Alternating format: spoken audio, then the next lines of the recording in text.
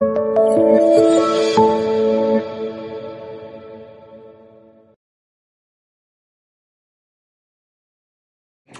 afternoon. Welcome to week 19. Yes, it's 19, and it's the last one that we will be talking about the Acts of the Apostles, which 19 weeks. Goodness, that's almost 5 months. Maybe our next one won't be quite so long. And I'll tell you, after we get through, I'll tell you what we're going to be doing next time. That is sort of coalescing in my pea brain, so hopefully by next week I'll have that all put together and we will be able to start that as our new topic for forever how long it takes. I assure you it will not take 19 weeks, but then we will have something else unless, of course, Lord willing, we start Sunday school back in the building again. Can you imagine that? I hope that that certainly comes through and pray that that comes true. All right, let me open with prayer and then we'll get started. Gracious Father, we do thank you. We thank you, Lord, for this beautiful day. We thank you for the snow yesterday. There were many people. I was out yesterday morning and observed many families out in their yards making snowmen and having fun in this relatively rare occasion here in Mississippi. But we thank you, Lord, that you have, even in those times where we have what we would consider to be bad weather, that it has good purposes that can be used for. And of course, the families playing together and sharing that together, that's a good thing. So we thank you, Lord. We also thank you, Lord, that you have again allowed us to come and to be here and to use this medium of communication that we might stay in contact with those who faithfully watch each week. And so we are happy to be here. We're thankful, Lord, that you have given us the occasion as well as the abilities to do that which you have ordained that we do. We ask that you would be with us today. As we finish up this particular epistle, or the book of Acts, which talks about, of course, the beginning of the church and how it, in the first century and what all the great saints of the past have done in order to not only carry forward what they were ordained to do, but also to put it in, through the power of your Spirit, put it in words so that we might be the beneficiaries of that. So we thank you for that. We look forward to finishing up Acts and in the beginning of a new study. In Jesus' name we pray. Amen. All right, today we are talking about the last 2 chapters in Acts. Let's see here. Get the right page. All right, we'll be in chapter 27 and 28. You'll remember last week we left off in the 32nd verse of chapter 26. Agrippa, King Agrippa, said to Festus, this man might have been set free if he had not appealed to Caesar, which of course left them no choice but to put him on a boat and send him on over to Italy, or send him up to Rome, where he might have his opportunity and his right to appeal his case before a representative of Caesar, or even perhaps Caesar himself. And so we begin now in chapter 27. And in chapter 27, it says, and when it was decided that we should sail to Italy, they delivered Paul and some other prisoners to one named Julius, a centurion of the Augustan regiment.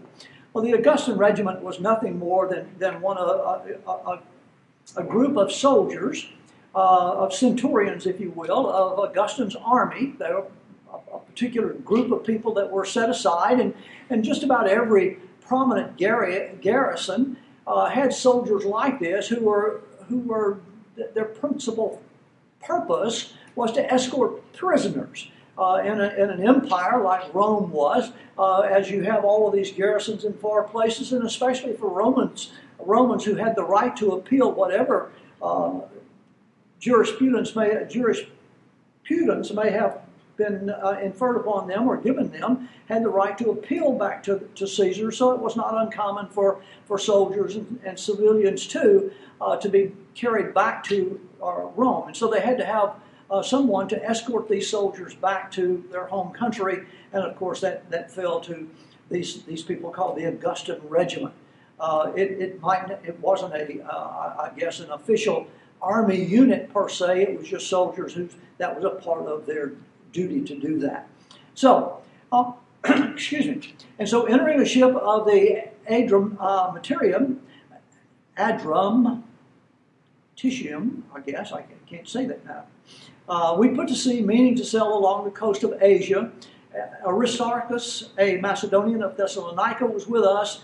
When he says that, he of course, the writer, Luke, is also there. So the three people from the apostles would have been, or accompanying Paul, would have been Paul, obviously Paul himself, and this is Aristarchus, and of course Luke, and they were allowed. Now, in some places you'll say, well, did the Roman government allow them and pay their passage and all that kind of stuff? Not likely that was the case. The boat that they were sailing on was a commercial vessel. It was a private boat. It wasn't something that belonged to the military or the Roman army or anything like that.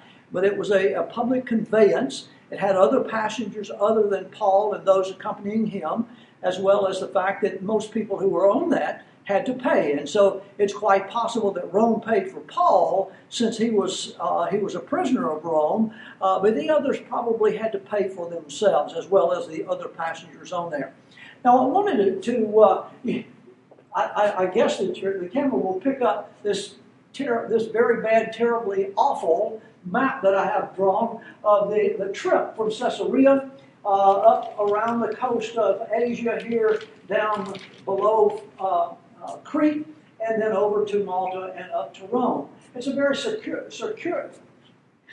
I can't say anything today. It's a winding journey. Maybe I can say winding. It's a winding journey to get over there, and all kinds of things happen, and that's a part of what we're going to be talking about today. If you look again back in 27, the third verse in chapter 27, it says, "And the next day we landed at Sidon." They left, it's only about 60, 70 miles from Caesarea to Sidon. So it's sort of unusual that they set out on one day and they traveled 67 miles up to Sidon, and they stopped there at Sidon. And Julian, the Roman centurion who was guarding Paul, gave him permission to get off of the boat. It was a small boat. Gave him permission to get off the boat and visit some friends there, as well as to refresh himself. Would probably mean they gave him an opportunity to either get some clean clothes, because he had been obviously detained there at Caesarea for 2 years. So there must have been some people there who were going to provide us with clothing, perhaps give him an opportunity to take a bath, and do other kinds of things to refresh himself. Now, as they started their journey, as you'll see here, there couldn't have been a more perfect case of front-loading for failure. And how did they go about doing that? Well, first of all, they started a 2,500-mile sea voyage at probably the worst time of the year as far as sailing is concerned. Generally speaking, in the Mediterranean Sea, which is all of this is the Adriatic, and of course the Mediterranean stretches around up in that area. But in the Mediterranean Sea, generally the shipping lanes and travel was very, very hazardous from about October, was probably the latest anyone would set out on at least a long voyage. From October until springtime, most people didn't do any traveling in here because of the weather conditions. So they picked the wrong time of the year, but you can understand why they picked the wrong time of the year. Agrippa and Festus were, I guess, they had all that they needed to have or gotten all out of Paul, all of the use that they could get out of Paul. And of course, he did have the right to appeal, and so they said, okay, we're through with him, send him off up there, let them handle it for a while, we've got other issues that we're going to take care of. And so they weren't concerned about what time of year it was, they just were ready to get rid of Paul. So they set out at the wrong time of year. Because it was the wrong time of year, they also were constricted in the type of ships that were available. In Caesarea, the only kind of boat that they could find to travel in was what most people would describe as inland shore boats. There was a small boat. It did have some passengers on it, but it was certainly not a boat that was seaworthy to travel out in the Mediterranean Ocean here. And so they had to get that boat. It was the only one available, so they loaded up. They got in that boat. Now, another thing that was wrong was they had to go in the wrong direction. You know, if it was a straight line distance to Rome, it would have been directly west up through in the Mediterranean, past Malta, and then up to Rome. Now, about 2,500 miles straight line distance. But because of this time of the year, the winds are predominantly from the west, blowing west to east. And so they could not sail directly into the wind because it would have taken them forever to get there, and they just had the wrong boat to do that to begin with. And so they had to go in a different direction. They had to sail up the coast, trying to stay behind all the barriers that they could of the westerly wind so that they could at least make some headway. And the best way to do that was to stay very close to the coast and wind their way around until they got over here and then try to steer a southerly course. So they set off in the wrong direction, and of course they had the wrong kind of wind. Again, the winds from the west were predominant for most of the winter. They did change, and that affected the course of their travel, and we'll talk about that in just a minute. After a very long and difficult first leg, it was long from Caesarea to Sidon, and from Sidon over to Myra. They were able to find a bigger boat. They got there and they found a boat that was from Alexandria, Egypt. And so it was a grain hauling boat, large enough to carry Paul and about 260 other people. And so the boat was filled to capacity. It was hauling grain mostly for Rome. It was from Alexandria, Egypt, which was down here, but it found itself up here at Myra, and it was just unloading some stuff there, and then it was going, not unloading, but picking up some stuff here, and it was going to take it around to Rome. One of the things about this ship that they got in there in Myra was, first of all, it was a bigger boat. It was seaworthy, but it had 65 people on it. It says there in 27:5, and when we had sailed over the sea which is off Cilicia and Pamphylia, we came to Myra, a city of Lycia. And there the centurion found the Alexandrian ship sailing to Italy, and he put us on board. And so it says they sailed slowly for many days. And as they were heading from here, and they were heading over to Cnidus. But as they got closer to Cnidus, they found that the going became increasingly difficult with the westerly winds because it kept pushing them away. And so it took them a long time to get from Myra over to here, and then they found out it was impossible to make the port in Cnidus. And so they decided that they were going to strike a southerly course, sort of a southeasterly course, and see if they couldn't get down to Crete and hide behind Crete and wait for the winds to change. Sit down here and find a place to put to port. And so they could hide perhaps for the rest of the winter in a safe seaport, and then they would try to pick up their trip in the springtime. Well,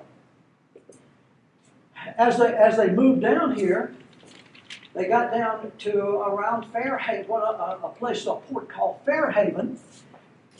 And it says that passing it when we had sailed slowly many days and arrived with difficulty off Cnidus, the wind was not permitting us to proceed. We sailed under the shelter of Crete off of Salome. And so they came down, started a southeasterly course, and then they got down to Fairhaven, which is not where they wanted to go. They wanted to go to this place called Phoenix because they thought that was the best wintering station, that they could put in port there and wait until springtime, which was about 3 to 4 months away. They could wait until springtime and wait till the weather improved and the winds changed so they then could strike out for Rome. Well, they got down to Fairhaven and they decided that they needed to push on. Paul says no. In verse 10, Paul gives them a warning. And he says, saying, "Men, I perceive that this voyage will end with disaster and much loss, not only of the cargo and ship, but also our lives." Well, Paul was a singular voice in that opinion because he was overruled promptly by the centurion and Julian and also the captain of the ship. And the reason those two probably overruled Paul was that even though there might have been, obviously there was, increased danger as they moved further out into the Mediterranean, it was also true that they had just come from Myra, where they had been loaded with grain, which was destined for Rome, and Rome, and the owner of the ship, of course, had a contract with the government of Rome, or with the emperor of Rome, to deliver that grain, because Rome has historically always run short of grain during the wintertime. And so they were under a great deal of pressure to meet their contractual obligations, and so they didn't want to stay if they could avoid it. So they were hoping that good weather would come. Well, the weather tricked them a little bit, because after they arrived down here at Fairhaven, they woke up the next day and they had clear skies and sunny, and the wind had died down, and they thought, well, wow, we better take advantage of this. And so they said, well, we will leave Fairhaven, we'll go over to Phoenix, and everything looks good, then we will continue around to Rome. Well, they started out. Phoenix was only, I think, about 35 or 40 miles from Fairhaven, and they started to sail that way, but just as soon as they started to sail that way, that weather, which looked sunny and bright, also turned very dangerous. And what they call a Euraquilo came up. Here in America, and you've probably heard the expression before, they had a nor'easter. Up in the New England states, they hear about nor'easters all the time, because that brings some of the worst weather to the northeastern part of the United States, as the water comes in off of the winds and water come in off of around the Arctic Circle, I guess, and come across New York and New England and all those, and it really causes not only bad weather in the open ocean, but it causes bad weather ashore too, as it blows in all of that snow and ice and so forth. So that's what happened. The winds changed from blowing from the west to blowing from the east, and it blew the ship away. They couldn't even direct it. The ship wouldn't even go towards Phoenix. They had the ship kept being blown down south of Crete. This is the island of Crete. The Fairhaven and Phoenix were just ports on the island of Crete. So they were blown adrift here. And they lost the power from a following sea, because the sea started moving this way as the wind was blowing this way, and a boat that's loaded down, and some of those boats that they were sailing in weren't very seaworthy to begin with, but at the same time, there was very little that they could do to combat the force of the wind and the seas. And so as they got down here, they found themselves in a place that they certainly did not want to be. And you can imagine that Paul would have said, we should stay back there. When I told y'all, but Paul didn't say that right away anyway. So the boat drifts out of control for about 2 weeks. As a matter of fact, the scriptures in 27 talks about it. It says that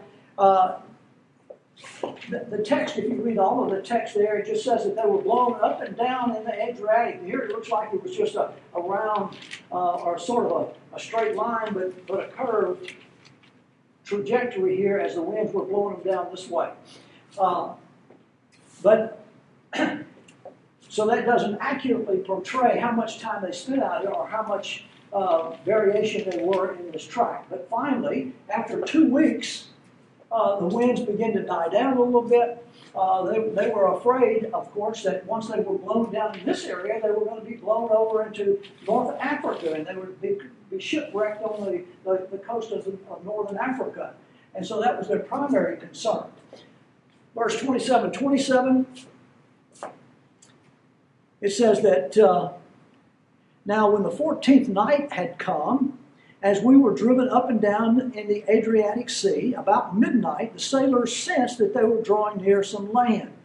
Now, that sense of drawing near some land usually is a sense not of some sixth sense, but a fact that you can hear waves crashing or other sounds. It's not like, some sailors say they think they can smell. When you get close to land, you can smell land. Or perhaps it has to do with seabirds. You see more seabirds, it's more likely that they are coming from land. But anyway, it was on the 14th night. And of course, the text talks about how rough the water was, and how, being out there wasn't anything they could do to control the boat. And for the most part, everybody hunkered down for 2 weeks in this Euraquilo, this typhoon kind of a wind that was blowing them around in the ocean. They were probably all scared half to death. They were all probably seasick, and they were not eating. And so they were wondering, expecting at any moment that the worst was going to happen. Either the boat was going to become swamped or the boat was going to be rolled over in some way, but they just had the feeling that they weren't going to survive. And of course, as they got closer up to Malta, and that's where in the 27th verse, or 28th verse, and then they took soundings and found it to be 20 fathoms. 20 fathoms would be 120 feet. And when they had gone a little further, they took soundings again and found it to be 15 fathoms. So the water was getting shallow very quickly. 15 fathoms would be 90 feet. So they, in just a little ways, they had closed the gap there by about 30 feet. And so then, verse 29, it says, "Then, fearing lest we should run aground on the rocks, they dropped 4 anchors from the stern and prayed for day to come." They wanted to slow the forward momentum of the ship to keep it from crashing or being grounded on some rocks or perhaps a reef or something else. And so they threw out some anchors out the back, 4 of them, to try and slow the progress of the ship, hoping that it would keep them from running aground. In verse 30 it says, "And as the sailors were seeking to escape from the ship, when they had let down the skiff into the sea under pretense of putting it out anchors for the prow." Well, what the sailors there, the ship's crew, were looking to get the heck off the boat. That's what they were looking to do. So they launched the lifeboat. Usually a lifeboat in cases like ships like this, and at that time they had a rope that was attached to the lifeboat, and it was let off the long rope and followed along behind the ship some number of feet. Earlier in the text, it talks about when the water got so rough and they were afraid that the lifeboat was going to be swamped by waves in that following sea and they couldn't control it, they pulled the lifeboat in and put it on board the ship. Now they're getting close to land. They think they're going to be shipwrecked, and so the sailors that were on the ship and part of the crew decided they're going to launch the lifeboat and they're going to take it to shore. They're going to amscray. They're going to get the heck out of there while the getting is good and leave the rest of the crew, or rest of the people, the passengers, to their own devices. And Paul said to the centurion and the soldiers, "Unless these men stay in the ship, you cannot be saved." So Paul had already had a vision that told him as long as they stayed on the boat, not a one would lose their life. And so he had shared that. And here in verse 31, "Unless these men stay in the ship, you cannot be saved." And so then the soldiers cut away the ropes of the skiff and let it fall. So, okay, we get rid of the lifeboat, then you will have to stay on board. And that's exactly what happened there. And as the day was about to dawn, Paul implored them all to take food, saying, "Today is the 14th day. You have waited and continued without food, and you've eaten nothing." Well, I'm sure that was probably one, because it was difficult to prepare food because of the roughness of the sea. And the other was that probably most of them were seasick to the point that they did not want to eat. I don't know. I'm sure that some of you are watching that perhaps you've been seasick before. If you have, that's not a pleasant feeling. And you certainly don't want to eat at that time. So anyway, Paul now himself, since the time is now, he had that feeling that this was the time. And this is what they needed to do. They're going to be able to leave the ship when it's shipwrecked. He says, "Therefore I urge you to take nourishment, for this is for your survivals, since not a hair will fall from the head of any of you." You need to eat something so you'll have the strength in order to survive this shipwreck that we're fixing to have. And when he had said these things, he took bread and he gave thanks to God in the presence of them all. And when he had broken it, he began to eat. Then they were all encouraged and also took food themselves. And in all were 276 persons on the ship. So when they had eaten enough, they lightened the ship, threw out the wheat into the sea, and then it was started to get dawn again. So here they are. They've drifted around out here in the sea, being tossed up and down, not knowing where in the world they were going. And then they get over here close to Malta. At that time, I think in the scripture it says Melita. But it is the island of Malta. As they got closer, they decided this is our chance to ground the boat, get off of this thing, and get ashore and save ourselves. Verse 39 says, "When it was day, they did not recognize the land, but they observed a bay with a beach onto which they planned to run the ship, if possible. And they let the anchors go, let them into the sea, just cut the ropes, let them go, let the ship be free to be pushed towards the shoreline. And they hoisted the mainsail to the wind and made for shore. And so evidently they had a following wind here as they got, and they saw that there was as they got closer to the island and the sun began to come up, they could see that there was a creek running out from the island into the ocean. And so they decided that let's head directly for the opening there, and perhaps we can ground the ship in the opening of it where it comes into there usually is silt deposits and so forth, where like the Mississippi going into the Gulf. As the Mississippi pushes all of its sediment, the muddy Mississippi pushes all of its sediment, usually it settles out into the area as it comes together with the Gulf of Mexico, and usually there's some very built up, and most of those little islands around the coast of Louisiana and the Gulf of Mexico, all are there as a result of deposits made by the Mississippi River, which is dump silt. And of course, the water is shallow. They have to keep dredging it out for ships to be able to use the Mississippi Channel. And so that's what they thought here. They knew that then. And so they decided, okay, let's head the bow of the ship right to that cove, and we'll ground it there in the mud, and and perhaps it will hold the ship, and we'll be able to get off of the ship and get to shore. And so that's exactly what they did there. It said, by striking a place where two seas met, they ran the ship aground, and the prow struck fast and remained immovable. But the stern was being broken up by the violence of the waves. Obviously, the sea probably had some following seas here from that wind, and so as the front of the ship was securely locked there into the silt of that little creek, and so the back end tore up.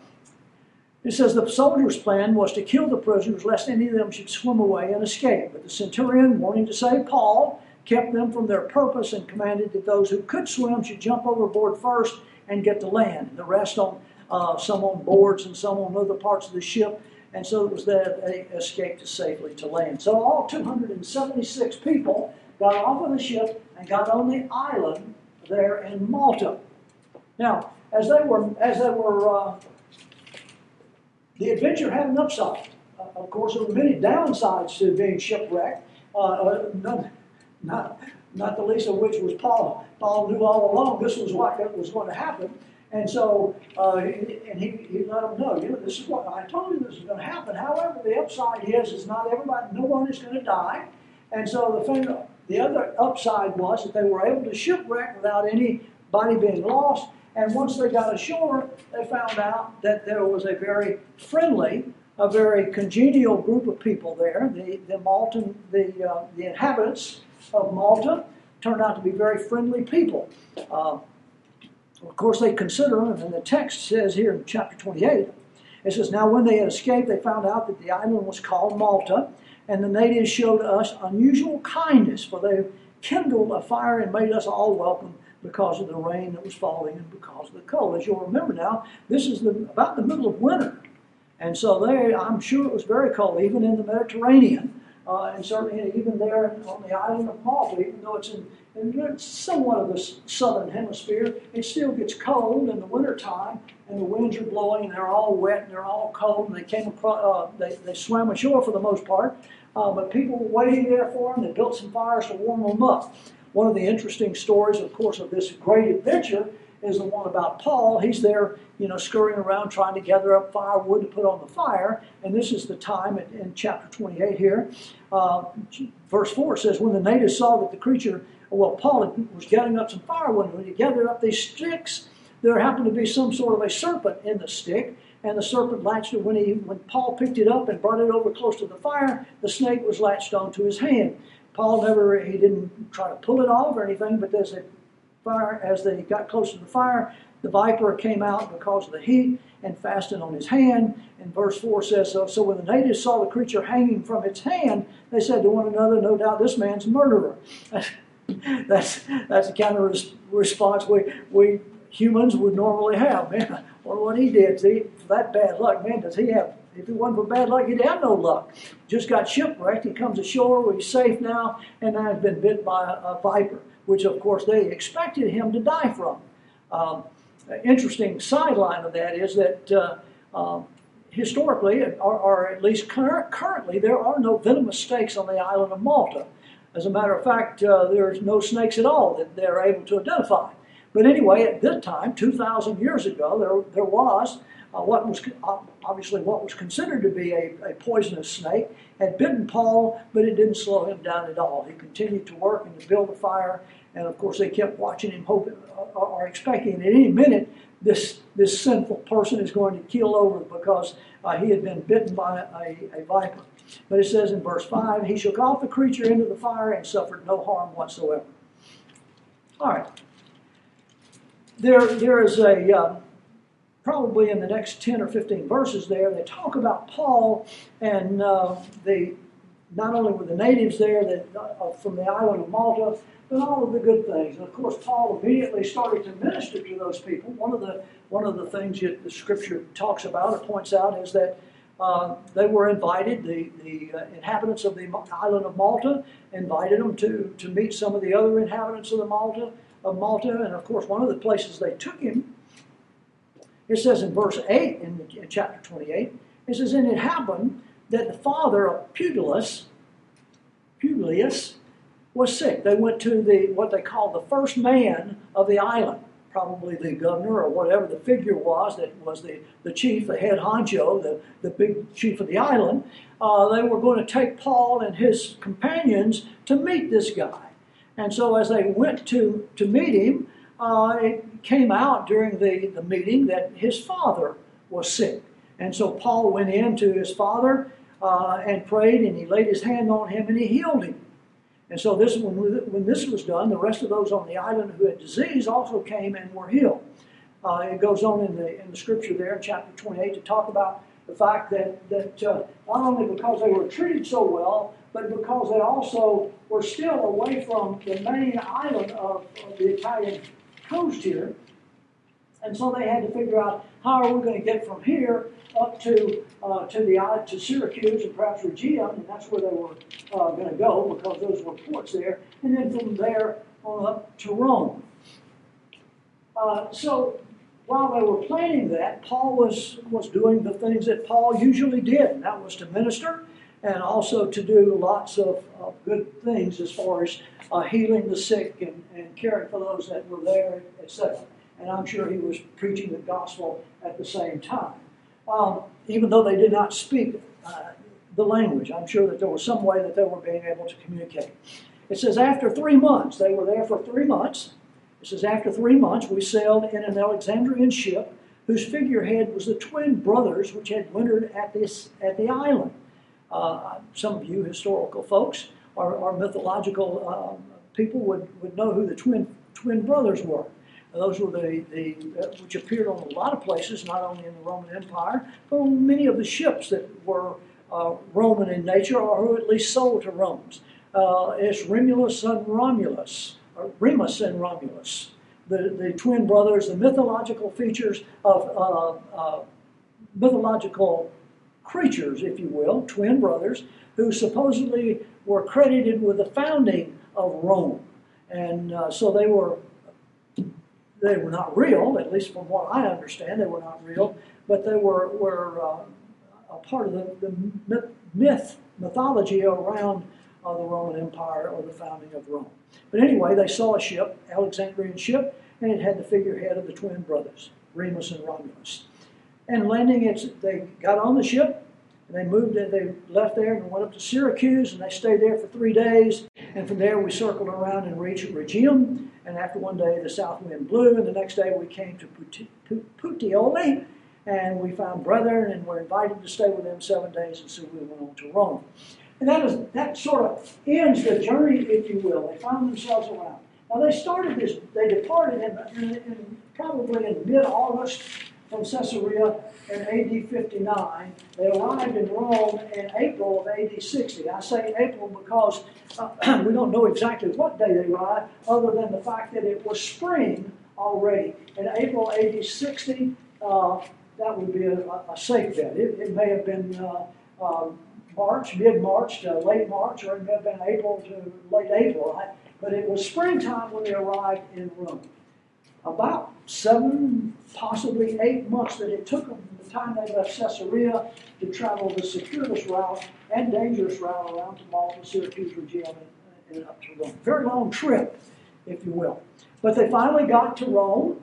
Paul did not receive the reception that he thought he was. Now, of course, he was very glad that he did down here at Putola and Appiform. There was some places where some believers from Rome came down, evidently had received word that Paul was en route.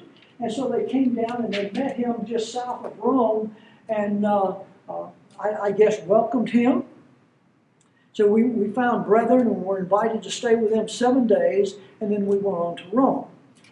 And from there, when the brethren heard about us, they came to meet us. And when Paul saw them, he thanked God and he took courage. So now when we came to Rome, the centurion delivered the prisoners to the captain of the guard, and Paul was permitted to dwell by himself with a soldier who guarded him, with Julius. And it came to pass after 3 days that Paul called the leaders of the Jews together.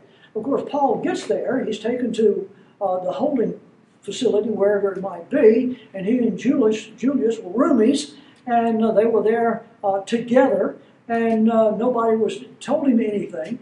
It seemed as though the Romans were not expecting him, or at least no word had come to them about who he was or what he had done or what he was accused of or anything else. And so they were there just waiting to speak to someone of authority in the Roman government. And likewise, Paul didn't hear anything from the Jews that were there, so he called them. They didn't come directly, and certainly they did not come in an antagonistic way to say, where's that guy that's caused so much trouble in Jerusalem? We heard that he was coming, and we want to be here to back up the charges, if you will. None of that came to fruition. So I'm sure Paul was surprised by that, but he called them to come to him. And they came to him, and he did exactly what he had done with all the other meetings with the Jewish leaders. He told them who he was. He told them what he was accused of having done. And he told them his side of the story, that he did not do any of those things. And then he preached the gospel to them. And it says in the scripture here that, let's see what verse it was. Well, the Jews said to him, then they said to him, we haven't received any letters from Judea concerning you. We don't know who you are. We don't know why you're here or any of that. So, because we haven't heard anything. But in verse 22 it says, but we desire to hear from you what you think, for concerning this sect we know that is spoken against everywhere. We've heard all of the bad talk about these Nazarenes, or the people of the way, or this sect of this Christian sect. Nobody seems to like it, but we want to hear from you since you're involved in it, exactly what it's about it. And so they appointed a day and gave Paul an opportunity to preach to them, and that's what he did. And so after Paul had finished preaching, he found out that just like I'm sure he expected, there were some who agreed with him and wanted to become believers themselves, and there, of course, were others who were ambivalent, didn't care one way or the other about becoming believers, and they went off in their ways arguing about whether it was true or not true. If you look up into verse 28 in chapter 28, Paul sort of accumulates his meeting with them by telling them, because the Jews have rejected the salvation that was offered through the Messiah. He says, therefore let it be known to you that the salvation of God has been sent to the Gentiles, and they will hear it. So Paul was saying, I've come and I've done what I needed to do in coming to the Jews first. So I've come to you. Some of you have believed me, others of you have not believed me, and others of you could care less one way or the other. He said, but since I have done what I have been obligated to do by coming to the Jews first, and you have let it be known to you now that the salvation of God is going to be offered to the Gentiles. Well, what he was telling them was that, I'm going to start preaching to the Gentiles now that I have talked to you. And when he had said these words, the Jews departed and had a great dispute among themselves. Then Paul dwelt 2 whole years in his own rented house and received all who came to him, preaching the kingdom of God and teaching the things which concern the Lord Jesus Christ with all confidence, no one forbidding him. So it's sort of an anticlimactic finish to the book of Acts, because it doesn't say what happened to Paul. Luke, the author of Acts, was there with Paul, and obviously it ends on a note that there's more to the story, but we don't know what the more to the story is, because most commentators would believe that Luke finished writing Acts while he was there in Rome with Paul, and that everything seemed to be going okay. So for Paul, for the next 2 years, was principally ministering to the Gentiles, or carrying the gospel of Jesus Christ to the Gentiles in and around the city of Rome. Obviously, he couldn't go too far. I'm sure that his security was lax, but at the same time, they didn't turn him loose. He lived in his own house, which, of course, he and the other believers there, of the community of believers, paid for. And so he lived there in the house. And of course, I'm sure he was probably afforded some opportunity to go out into the community, but for the most part, people were coming to him, and he was preaching the gospel to the Gentiles there. And so the book of Acts leaves us there, assuming that all is well. Paul is there. He's gotten there just as God had promised him that he would, and he was going to minister to both the kings and the Gentiles there in Rome. And so we leave the book of Acts not having gotten the last word, if you will. We also know that while Paul was in Rome, that there were 3 epistles that he wrote. Of course, one of those epistles, 4 epistles. He wrote to the churches that he had founded for the most part, on his second missionary journey. He wrote Ephesians, he wrote the Philippians, he wrote Thessalonians, I believe it was, the first letter of the Thessalonians, and the other one just skips my mind right offhand. But anyway, so what I thought I would do, as we move from Paul and his 2 years of ministering there, preaching the gospel of Christ to the Gentiles in Rome, as God promised him that he would do, and he's doing that, but at the same time he was writing these epistles back to the churches that he had visited, recounting, or at least not only offering some further theological advice to them, but also offering them in comfort and encouragement in Christ Jesus. And so I thought as a way of continuing looking at Paul, we would look at those letters that he wrote while he was in prison there. And we're going to start with that by taking up Philippians next week. So I'll start on Philippians. There's only 4 chapters in Philippians, so I'm thinking maybe it will take us 8 weeks. Maybe I can do a half a chapter each week, looking at Paul and his instructions. Now, I know Philippians is a favorite for many people because of not only Paul talking about what's most important to us as believers, but also some relatively deep theological points that he has to make too about who Christ was. And so I will leave you with that today. I hope you've enjoyed Acts. I hope you know a little bit more about Acts and the context of Paul. And as you read, as we now go and read some of the epistles, exactly what the context would have been there when Paul visited those places, and what might have been on his mind and what might have been on their mind as they saw the church begin to not only to the genesis of it, but also the growth and perhaps in some cases the maturity of it. So I trust that you'll be back next week. Ray and I, God willing, we will be here. So let me close with prayer. Gracious Father, we thank you so much for all that you do for us. Father, we know that sometimes our immediate reaction when we realize what all has been done for us and for our salvation, our immediate thing is to think about, well, what can I do? What is it that I can do to sort of pay back all that I've received? And of course, that's one of the big mistakes that we make, is that we think it's somehow it's something we can do. Lord, we neglect the very fact that what has been done for us has been done by grace. There's nothing that we need to do except to do what Christ has asked us to do, and that is to be like him. And so it's not about what I can do, but it is all about what we can be. And so, Father, I ask today and pray that each one of us will look and consider each day, how can I be more like Christ? And it's in his name we pray. Amen. All right.